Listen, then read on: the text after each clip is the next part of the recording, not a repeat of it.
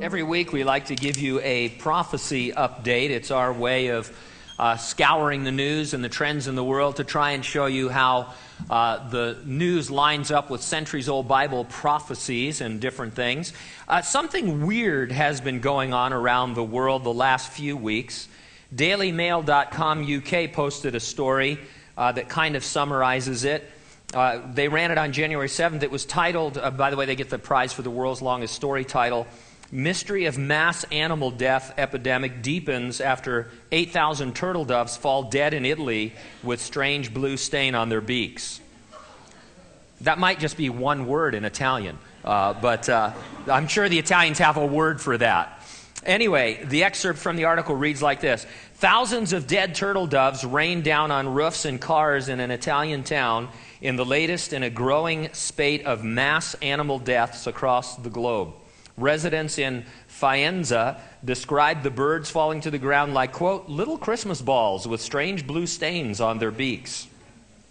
Appropriate that they were turtle doves for Christmas, I think. But anyway, initial tests on up to 8,000 of the doves indicated that the blue stain could have been caused either by poisoning or hypoxia.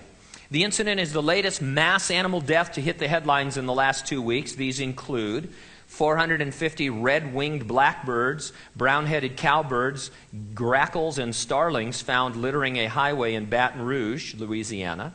3,000 blackbirds on roofs and roads in the small town of Beebe, Arkansas. Thousands of devil crabs washed up along the Kent coast near Thanet. I believe that's in England. 100,000 drumfish washed along a 20-mile stretch of the Arkansas River. 2 million small fish dead in Chesapeake Bay, Maryland. Thousands of dead fish found floating in a Florida creek. Hundreds of snapper fish found dead in New Zealand. Scores of American coots found dead on a Texas highway bridge. Masses of dead fish discovered in several weird places I can't pronounce in Brazil. And 50 jackdaws found dead in the city of Falköping, Sweden. Just wanted to get a little accent going there. You Swedes, how did I do? No, never mind. Experts have speculated that New Year fireworks, thunderstorms, cold weather, parasites, maybe even poisoning might be behind the deaths. Another theory is that the rapid movement of the magnetic North Pole toward Russia may have affected the birds' innate navigation systems. By the way, if you come on Wednesday night when we're studying Ezekiel, I talked a lot about this, but the magnetic North Pole is shifting. Not the physical North Pole where Santa Claus lives. That's still intact. But the magnetic North Pole is shifting for reasons scientists don't understand, moving more towards Russia. And it was interesting from our perspective in Ezekiel 38 and 39 because there a Russian-led invasion of Israel is said to come from the uttermost parts of the north. And pretty soon Russia will be literally the uttermost part of the north as the poles continue to shift. So that's just a bonus. Now, another theory, conspiracy theorists have also speculated on the internet, so it must be true, that secret government experiments could be behind this, with some even claiming it was a sign of a looming Armageddon at the end of the Mayan calendar next year.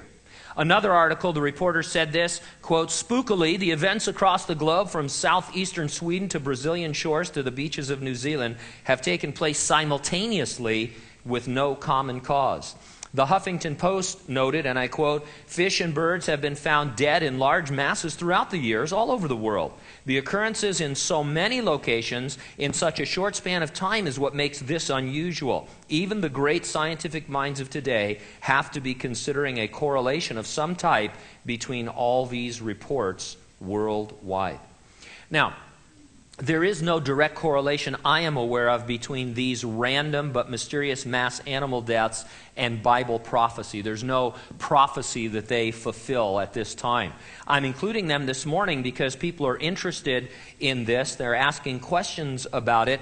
And because of this editorial comment in one of the articles that I found interesting, the writer said, the abundance of theories emerging and the reluctance to turn to scientific explanation shows that the appetite for exploring the demise of mankind has not abated. In other words, the author is saying that in the past, people would just dismiss this as random, They'd look for a scientific explanation, but now most of the articles have something about the end of the world. Or is this the end of the world? Or how does this tie into the Mayan calendar? Or what about Armageddon and that kind of a thing?